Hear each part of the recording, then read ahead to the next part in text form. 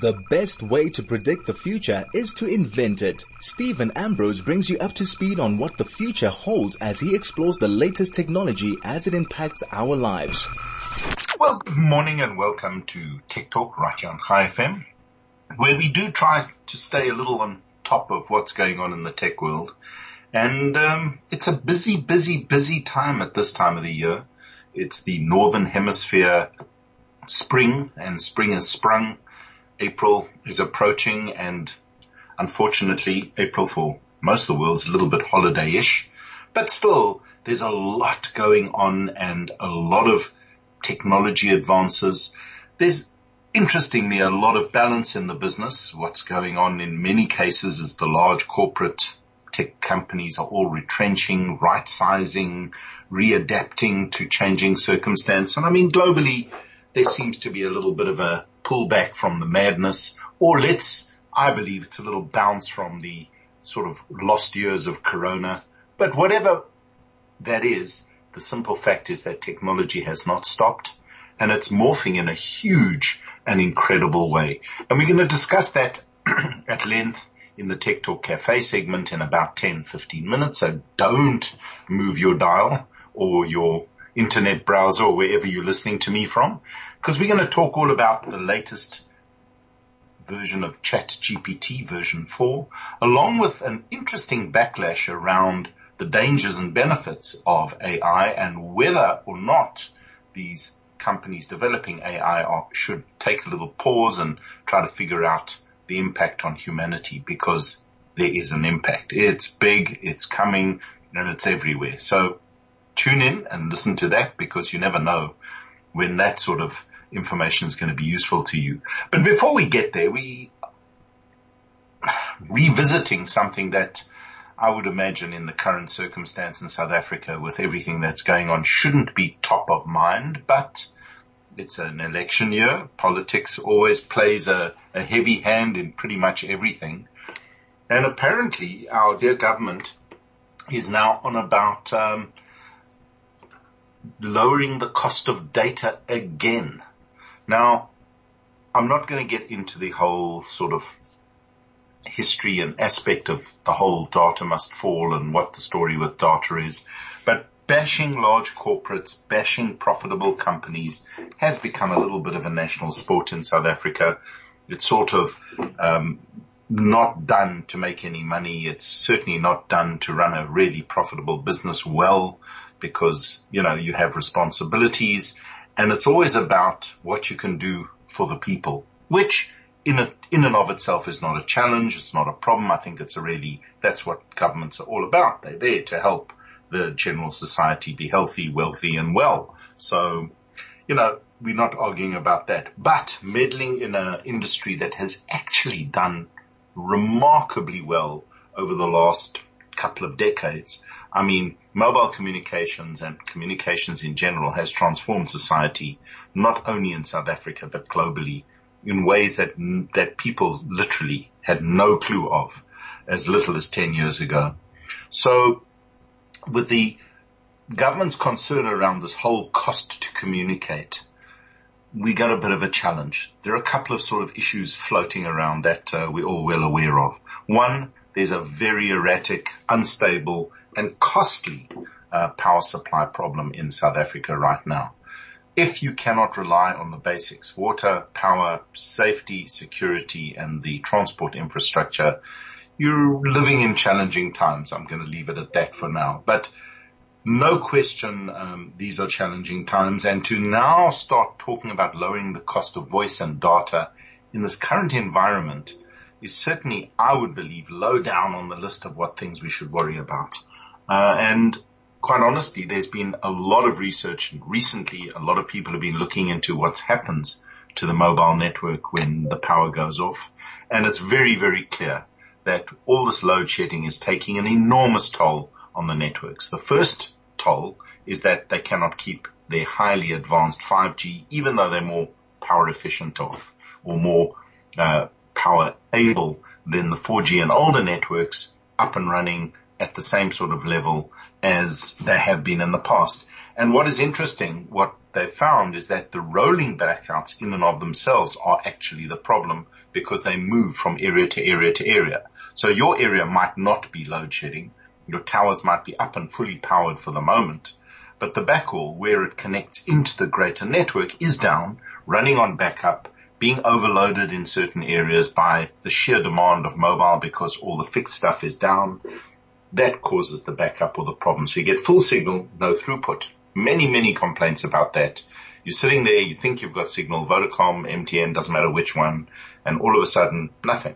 Can't make calls, data stops working, and yet no particular visible reason. Simple, somewhere else there's load shedding, maybe one of the network nodes, it's down, you're getting no throughput, no connectivity, but local towers are reporting, wow, we're connected, everything is cool. On the other side, as the power goes down, even if the networks are able to keep the power on the towers up, you'll find that the sheer amount of people moving from fixed fiber or any other form of connectivity to mobile jumps enormously. And the towers are not designed for such massive peaks. They were built at a time where the average usage was understood at a particular level. And even then, towers, radio waves are finite in terms of capacity, and so you start running into massive data problems. The amount of sort of Teams and voice and Zoom calls I've had, which have just been hopeless. You cannot hear the people. You've had to switch video off. It's a huge challenge. Now you throw into that the demand from government when networks are spending money on diesel, backups, batteries being stolen, security, all this type of thing to go and lower their costs. It's going to be a little bit of a minefield of how we're going to do this. And ultimately, there's just no question that the prices, there have already been some increases in costs coming through sneakily. Networks are downplaying it like mad. But simply put, the costs are going to go up. We're all going to end up paying more. There is a bit of a rising inflation trend in South Africa. So there's no question that prices are going to go up, and it's going to be very, very difficult for the government to interfere in the competition or interfere in a regulatory way with the market forces without sorting out the basics. However, unfortunately, as I said, an election year, so expect more on this topic, expect to see more havoc surrounding it. But quite honestly, all I must say is that the networks are struggling to keep the networks up and running at full efficiency, just the same as the government's struggling to keep the electricity up and running at sort of any efficiency. So the two are pretty much linked, and we're going to see a lot of change, a lot of happening in that space. But expect a lot of talk about competition and enabling the previously disadvantaged in this space, and somehow bringing down the cost of data and voice, because the major networks are absolutely taking and ripping off the public in a spectacular way. None of the above are true, unfortunately, and I believe that they should stick to their basics. And I mean, it's not a rant, it's just an observation that they need to get the basics right, and then we can worry about things like the cost of data. No matter how difficult it is for you today in these sort of inflationary and difficult times, apparently interest rates may go up today, which is not going to help any. So overall, a pretty uncomfortable picture, and interference with really well-run, efficient, and generally well-priced by global standards networks is going to be a little bit of a challenge. But anyway, let's just move on to something more interesting, because that's sort of tied to the same topic. But we'll have to, have a quick break. But I'll talk a little bit about it later. Microsoft Teams, which we all use, has now been confirmed as one of the largest video conferencing or video collaboration or, product that companies use and people use across the world, is actually getting a massive revamp. If you want, you can, if your corporate operator allows you to, they've got to allow it on the back end. But if they do, there's a new version of Teams for Windows, which allows seamless switching, my biggest bugbear, between different companies. So if you have two different companies' emails and you want to work on two different teams, you used to have to log out, log back in, really messy. Now you just switch between profiles. You could do it on mobile. You couldn't do it on a desktop. You now can. and it uses a lot less memory, and it seems a lot slicker and a lot faster. So if you use Teams, speak to your company tech team and tell them to give you the option to try the new Teams. I think you'll be impressed. So far I've been using it since the 27th. That's when I launched this, and it's definitely superior to the previous version. Zoom, gonna have to struggle. I can see there will be a lot of very interesting discussions about which is better, Zoom or Teams. Teams has not got a great reputation because it can be a bit flaky, but generally the new update seems to have fixed much of that, and it really is a good call from Microsoft. So hang in there and let's see what the new Teams does. On that note, we're going to have a quick break for our sponsors, and we'll be back straight after this. This is Tech Talk with Stephen Ambrose on 101.9 High FM. Well, welcome back, and I got a little carried away with all the nonsense going on with Data Must Fall and didn't speak enough about what was going on with Teams. It's a big update. Try it if you can. Speak to your IT department. Ask them to give you the option to switch to the new Teams. I think most people will be quite impressed. And it also is going to start incorporating something that we're talking about now. And I would try to get a guest in the studio. Unfortunately, have to pause that for a week or two because holidays are coming up and people are traveling. But the whole question of AI and this hot news of ChatGPT, I mentioned it in the show a couple of weeks ago that the latest version of ChatGPT GPT version 4 has been released, and so far it is performing way beyond what anyone thought. It's passing the legal board exam in America, barely, but it's passing. It is able to behave and to carry on like almost a real human being, and there has been an inevitable backlash. A lot of top leaders have weighed in on AI and the whole ChatGPT revolution that's coming. Bill Gates wrote a very interesting blog. You can just do a Google search on that and find it. It's fascinating to hear what he has to say about, what the potential and the age of AI. But even more relevant, what has been going on is that Elon Musk, along with a lot of other sort of key players or leading players in the tech business, have written a letter which essentially calls for a pause in the development of ChatGPT and the company creating, in fact all companies creating AI tools on a similar level, to just step back and see what is going on in AI development. But now geopolitically there's a big challenge with that. You don't hear much about it because the Chinese ecosystem is pretty opaque to most of what goes on in the world. But I've been watching that fairly closely.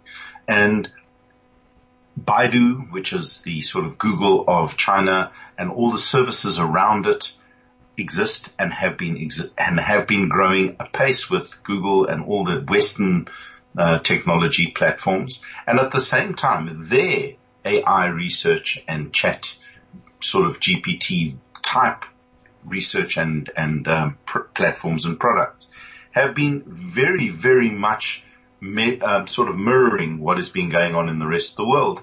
And again, not a lot of information available because my Chinese is a little awful and access to those platforms is blocked the same way as Google is blocked to us or to people in China.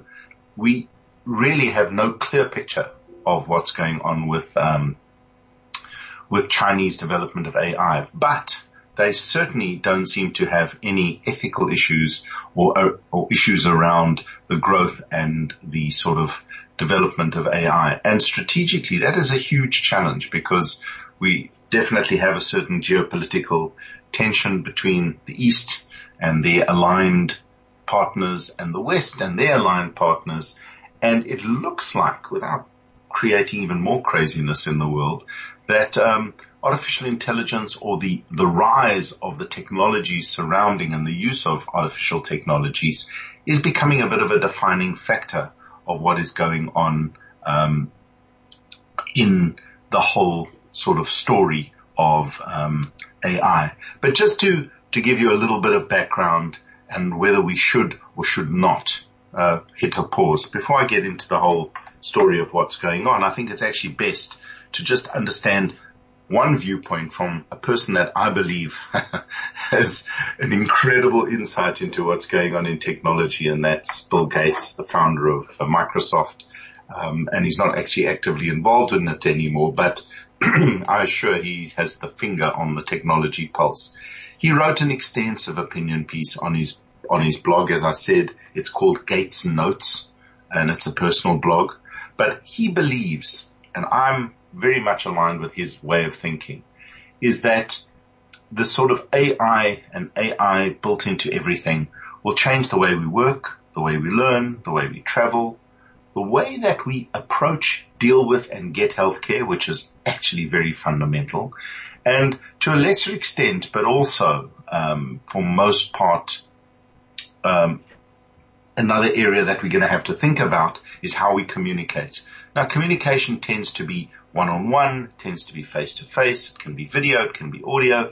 There are a lot of ways to actually speak to each other. But when you start adding AI into it, you can land up speaking to people. There are platforms already available right now, but there are a lot of platforms coming which will make language irrelevant. You will speak whatever language you speak. The other party on the call, both video and audio, will speak whatever language they speak, and both of you will hear a nuanced and correctly translated real-time translation of what is going on. So you can have a perfectly understandable communication up to fairly technical levels without any knowledge of Chinese, French, German, Italian, whatever it is language you want. And that in itself can be pretty revolutionary. I've played with a couple of those platforms up to now. Some of them have been good, but most of them have terrible built-in lag depending on your internet connection. A lot of that translation doesn't happen locally. But with platforms like ChatGPT, that's going to start happening on device, locally, and the results can be pretty spectacular. But what is happening is that there's a massive growth of entire industries around the whole capability and ability. And as I explained in the various programs, a lot of people still seem to think that ChatGPT is a form of Google search, a form of Bing search. It's a type of search engine. And for the first and most important part, it is not a search engine.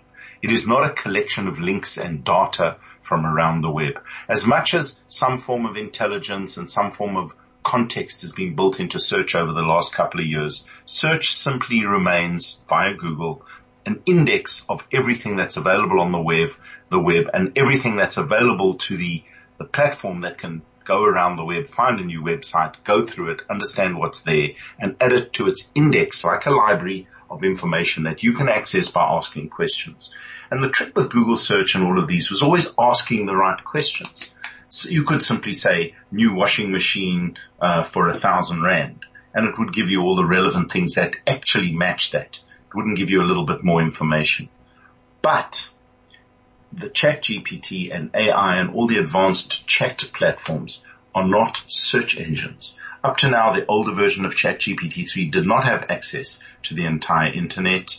It used a certain trained set of data to do certain trained things within certain data sets and was pretty convincing in that space. It went off and did crazy stuff because it could write plausibly. Didn't really understand what it was writing, but it could write plausibly. The next generation of ChatGPT, or GPT-4, has access to pretty much the entire database that you have through the internet.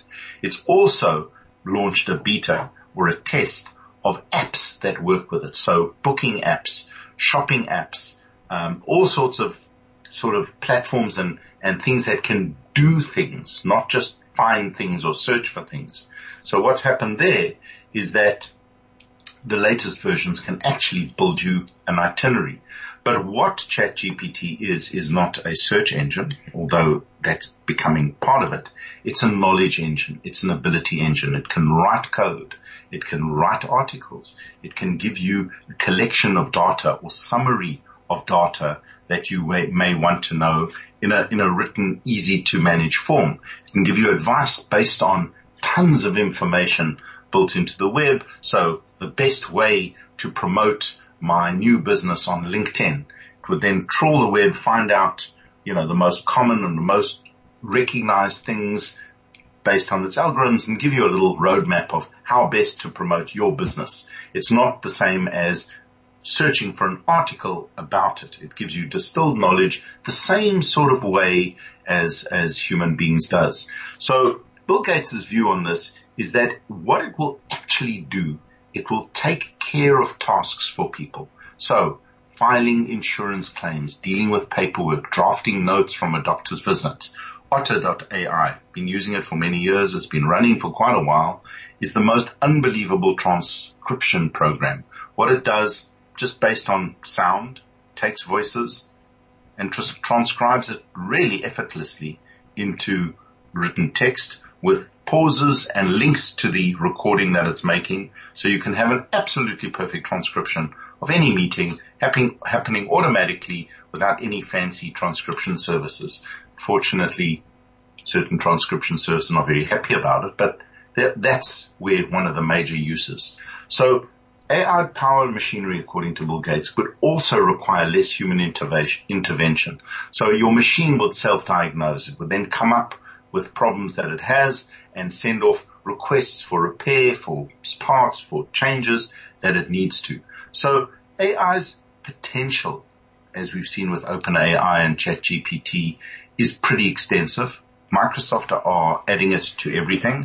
Skype that I'm talking to you on right now has just got an add-on for Bing and Bing ChatGPT based how do we help you type prompt, not what do you want to know type prompt, not font. Sorry. So it is coming to all the apps. It's coming part of the new, as I spoke about, the new Teams update has Copilot built in. It's not fully functional yet, but that is the use of ChatGPT and AI. So for example, after your conversation that you've had with whomever you've had it, you ask your cockpit, your little cockpit AI to say, can I have a quick summary of what we discussed and and please make a list of the points that we agreed that we'd follow up on. So instead of you sitting and doing that work, you'd get a very nice little summary of everything that you spoke about with a tabulated list of points from, I don't know, most important to least important based on your conversation.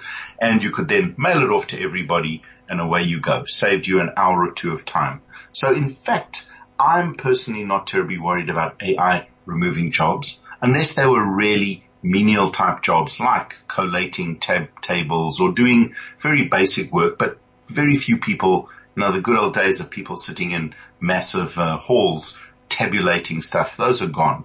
We're pretty much knowledge workers anyway. So if you can do that sort of work, instead of sitting and figuring out and coming up with a response email, all of a sudden the AI would summarize your conversation, highlight the main points, and send it out in email form. You go through it quickly and send it off. 20, 30 minutes in your day saved. That can relate to anything. Can also then take that information, send it off, do whatever you need to do with it, put it into an Excel spreadsheet, take an Excel spreadsheet, work something out, and give it back to you. So a lot of the mundane stuff that we do day to day will be taken by a chatbot or by some sort of AI platform. But this is where it gets a little bit murky. And even Bill Gates mentioned, as much as he sees the positive power of technology, he certainly sees that there are downsides. Although him and I certainly understand where he's coming from in this, and I feel the same in many ways. The potential good that AI can bring to everybody, to everyone's jobs, remove some of the mundane, allow us to be a little bit more creative, allow us to have a little bit more time for doing the things that at this stage no artificial intelligence or no machine could potentially ever do. A little bit more time to build relationships, a little bit more time to understand what it is that your client, customer, friend needs. Those sort of things can be done only between humans, and as much as AI is involved, it can help, but it can't change it. But what is coming more and more, and where I understand Elon Musk and these guys have gone on this whole thing, is that they believe that there is a very dark side to AI. And I'm making no value judgments on that, but I do believe that there is potential for challenges around the whole AI thing. And what Elon Musk and the people have done is, and many experts, many tech leaders have simply said that what they want is that they want a pause on AI development, but specifically around the whole GPT-4 and beyond models. So what they're saying is they believe that production of more powerful models than GPT-4 and some of the most recent updates to its text generation engine should be paused for at least 6 months. It does not mean a pause on AI development in general. That's what the letter states, but rather a stepping back from the dangerous race to ever larger, unpredictable black box models with emergent capabilities. Fancy sentence. All they're really saying is that they don't believe that the checks, balances, and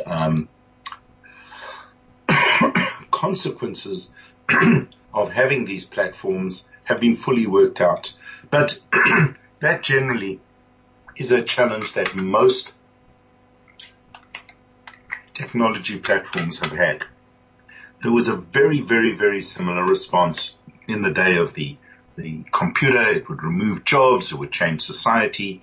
So we're seeing a very similar sort of response, but there certainly does seem to be some sense in just stepping back and understanding what it does and what it can do. The biggest challenges that they highlighted is that contemporary AI systems are becoming quite human competitive at general tasks, writing a blog, finding information, creating a menu, even writing some programs. And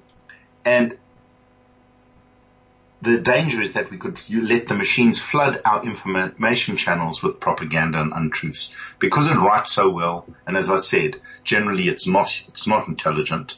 There's no checks and balances like you would in a normal newsroom. You've got sub-editors, editors. You've got people who check for factual and non-factual information in any article to make sure this is the rule. This is how it should be. But anyway, it doesn't always work that way. So there's definitely a kickback, and they reckon that they absolutely should be looking at a pause until they figure out how to deal with misinformation. And should you automate all jobs away, they still highlight that as a real problem. I don't believe that they'll ever automate away a job that is not rather replaceable in any respect, but we'll discuss about that. And they believe that they shouldn't develop these powerful systems until we are sure and confident that the effects would be positive and the risks that they do create, and everyone agrees that there are potential risks to it, that they should be manageable. So very interesting to watch what's going on here.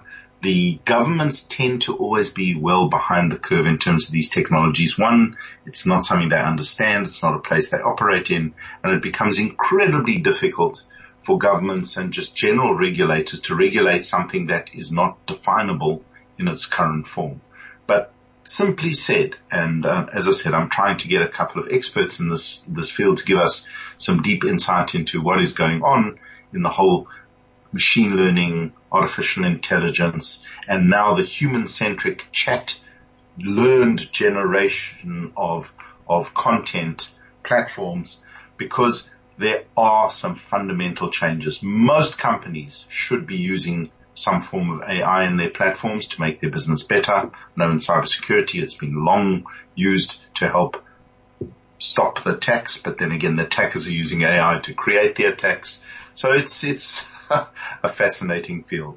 And on that note, I think we have to take a quick break for our sponsors. I'll be back straight after this with another interesting discussion about some brand new gizmos and gadgets I've been playing with. We'll talk straight after this. This is Tech Talk with Stephen Ambrose on 101.9 High FM. We'll talk a little bit more about delivery. I want to highlight a promise that another 60-minute delivery company has made. But Discam and the sort of convenience of quick delivery is always well worth it. And I'm moving on to the gadget of the week. Been playing, it's the time of the year again.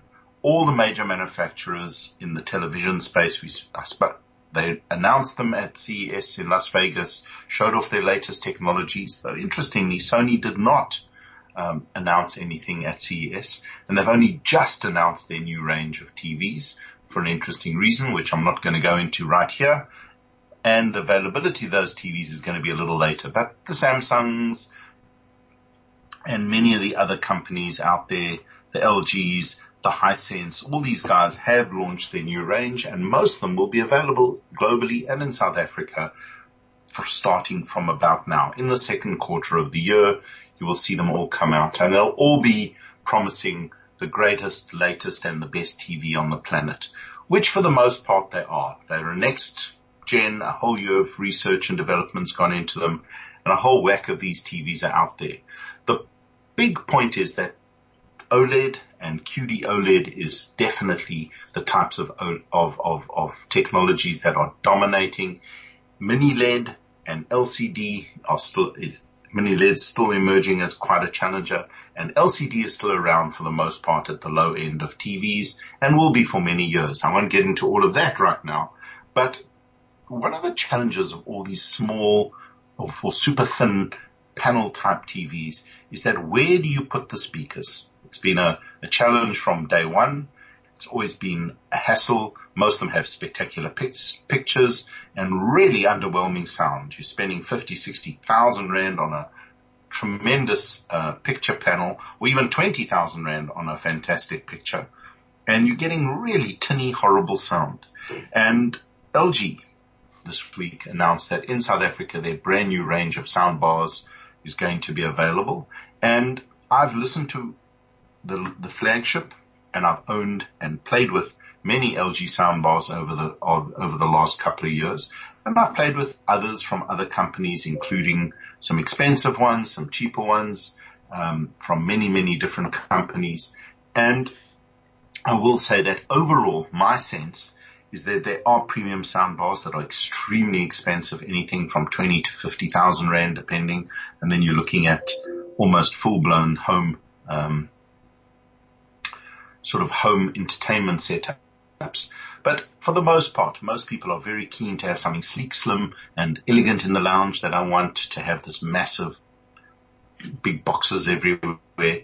And the new sound bars from LG, tuned by Meridian, which is a British company that does really good sound, are pretty competitive in price. They're pretty competitive in quality, and they're slim and easy, and they work with obviously perfectly with LG TVs, but actually they work with any TV. I've tried them with Sony's, I've tried them with Samsung's, and they work really well. So my recommendation generally is that no matter what you spend on a flat panel TV, you're never going to get really great sound. And if you're watching a movie or even sport, it's so much better if you've got a sound bar. And a lot of the sound bars are really good. The new range starts with an inexpensive sound bar called the SQC1, which you can always find more information about. We'll do a full review of some of them in a little while. But around about 3,000 Rand, it gives you a soundbar, no subwoofer, very cool, and certainly improves things all the way up. And I'm going to jump right through all of them to the one that I have listened to is the S95QR, which is their top soundbar. That one is going to sell for around about 23,000 Rand. I'm sure we'll be able to get some specials if you shop around. And it's not inexpensive at all, but it does deliver some amazing value. One, it's got the first 3-speaker Dolby Surround, Dolby Atmos center channel. So it's got multiple speakers in the bar, some fire up, some fire down. There's one problem with that. If you've got a very high ceiling, it doesn't work very well. The normal ceiling works extremely well. It includes a very good quality subwoofer and 2 wireless rear speakers, which is great. So you don't have to worry about having a little hub. It's all connected into the soundbar. You just place the speakers where you want them, and it works extremely well. What I found, the sound was really good in the voice, very clear, very solid. The bass was clean without being too boomy or rattly. Again, depends on your install. And the rear speakers integrated really well. They've done quite a good job of creating the effect. So when you're seated in the middle or at a good point, you really do get an immersive sound, and it's clean without too much brightness. It's got a nice quality in the voice and lots of setup. The app that comes, you can download on your phone to do updates, works pretty well, and you can fiddle around with all the settings on the soundbar to tune it to exactly where you're at. It also has the ability to, to have multiple settings and you decide what it is that you like. But generally, very, very, very nice quality and works extremely well. They've got two other models in the range, the LG S75Q and the LG 65Q for 8999 and 6999, loses the rear speakers, has a smaller subwoofer, obviously a smaller soundbar, but generally very, very, very recommended. In every single instance where I've added a soundbar to a TV, it's improved the sound absolutely no end, and it's well worth the effort, and it's something that I think you should really look at. And as I said, I've tried many, from Sonos to the Sonos quality and its integration into the home hi-fi is brilliant, or you can have multiple things floating around, but the price is significantly more expensive, along with many other sound bars that sometimes really don't hit the sound quality that you need. The biggest challenge, I think, for most of these is to have a very clear voice, because that is a challenge with movies, because it's mostly spoken, lots of stuff going on, and at the same time still have the power and the punch to make these sort of, action movies feel and sound extremely immersive. So have a look at the new LG range. They're available pretty much where you can get from LG dealers pretty much anywhere in South Africa. Try them out or go and have a little listen. And I think you'll be pretty impressed what it does. Flat screen TVs can be good by themselves, but generally there's no room for subwoofers. There's no room for multiple speakers, and you get a compromised sound considering how good the picture is. On that note, we're going to have a quick break for our sponsors, and I'm coming back with a little hint at how to make your life a little easier. And that will be with another app, I'm afraid. So we'll be back straight after this. This is Tech Talk with Stephen Ambrose on 101.9 High FM. Well, welcome back. And I've been playing with this for the last couple of weeks. And interestingly enough, it's called Checkers 6060 app. Now, I have no doubt that most of us have used one of these quick delivery apps from one of them. Checkers 6060 was the first. They were I think one of the slickest in the market, and they guaranteed 60-minute delivery. But they've just released a very interesting campaign right now, because they say, Mzansi, you never know what's going on. There's always havoc. And I've been watching a couple of their adverts. They're really, truly hilarious. They totally play into the craziness that's South Africa, from road stoppages to potholes, you name it. But simply what they say is that if they don't deliver, or if they're 30 minutes late, they will refund your delivery fee. Or, even worse, if due to load shedding or whatever it is, they cannot deliver less, or they do deliver less than 80% of the groceries that you ordered, they'll also rebate your delivery fee. And that's a first, because they're pretty brave to do that with the current craziness and circumstance. You never know what's going to happen between you and the delivery of your goods. But I think it's a brave move, and it's a smart move, and it certainly does differentiate them from all the others. And it works extremely well, from the in-store shopper who grabs the goods, gets it on a motorbike, and gets it to you within 60 minutes. It's an absolute pleasure. Now, not to rain on Checkers Parade, but in some cities globally, you can get deliveries in 10 minutes, guaranteed. But I suppose the urban density in South Africa doesn't lend to that. So 60 minutes is not too much of a compromise, and certainly keeps you and the wife and the kids out of the stores, which always ends up costing you more money. So give it a shot. Download the 6060 app. And I've done it. It works really well. And so far haven't had to have a problem with that. But all the 60-minute apps work on a very similar sort of platform. And last mile delivery has become a super competitive thing. So Checkers looked for an edge, and the fact that they're prepared to offer you money back guarantee, you'll get your stuff within an hour, or at least within an hour and a half, no matter what's going on the roads, no matter what's going on with the traffic, is really smart, and I think really clever. And also, if they somehow can't give you 80% of the goods that you ordered, they'll also give you your money back. So check it out. Download the 6060 app. It's quick, slick, and easy. And give it a shot. The only thing I have found and this is if anyone from Checkers is listening, is that the scrolling on Android is not particularly good. It's a little jumpy, but I suppose that doesn't affect the shopping experience. And it works extremely well. A lot of products available, easy to use, guarantee of getting your money back if you don't get your things in time. Not a lot no real downside in that. So download the app. It works extremely well, and give it a shot. And on that note, I'm afraid we have to wrap it up for the day. So much more to talk about down the road, but till next time, same place, same time. This is Stephen Ambrose on High FM with Tech Talk.